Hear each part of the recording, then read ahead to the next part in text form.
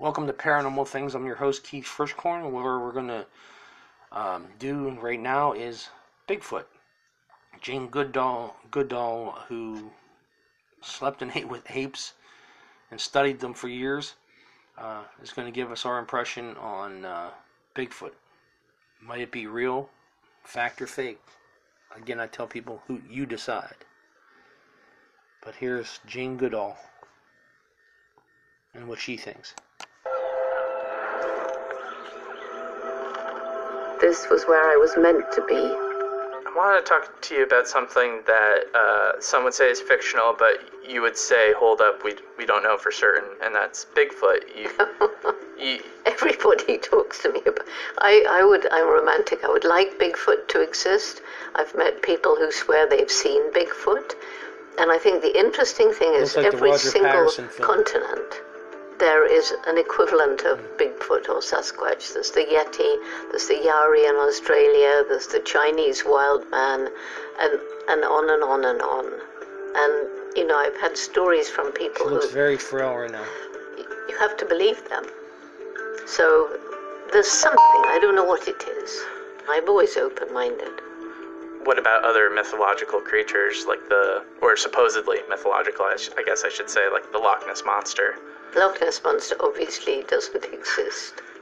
Alien beings. Do you think we're alone in this universe? I don't. I think that it doesn't make sense to think we're the only intelligent form of life. This wall that was built between us, we're just the only really intelligent, capable of this, that, and the other.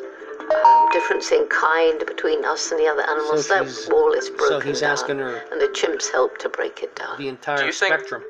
there is a possibility that people will start to actually regard chimpanzees give them more agency and more personhood? That's actually happening. In fact, there's something going on right now where two chimpanzees in Angola are being brought into DRC, to a sanctuary, and into Congo Brazzaville, and there's talk of them getting passports, and that would be a first, and that would really make a statement.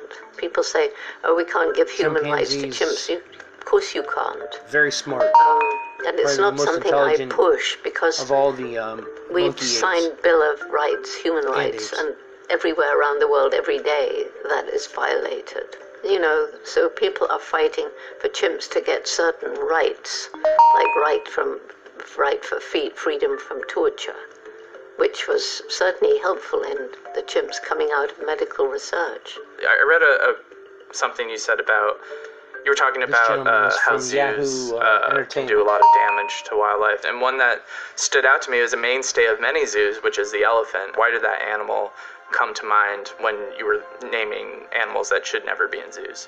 Because they don't take into account the fact that elephants are highly social. They have bonds between family members that can last a lifetime of up to 60 years. And they grieve the death. And they have these amazing memories and highly intelligent. And so often elephants are being kept shackled. They get terrible bone diseases from standing on concrete. And, okay, it's getting better, but they shouldn't be in zoos. They just shouldn't, nor should whales and dolphins. You have idle thoughts or daydreams, and you're not maybe thinking about anything in particular. Do chimpanzees come up in your mind just as much as any person you've met? Do the chimpanzees have that equal footing or not? No, not really. Chimps are so like us that there's some chimps that you really, really like and some that you really dislike. Just as there are people. I mean, they're just so like us. Whereas other animals, they're less like us, but you don't have the same tendency to say, I really dislike that one. There might be a Bigfoot. This is from Yahoo Entertainment. Well, there you have it from Jane Goodall. Maybe thinking that Bigfoot isn't real, but close to chimpanzees and probably more like gorillas. She don't believe in Loch Ness. but she does believe we could have the most intelligent. We're not the only ones, but there is some out there other than us. So until we meet again, sleep tight.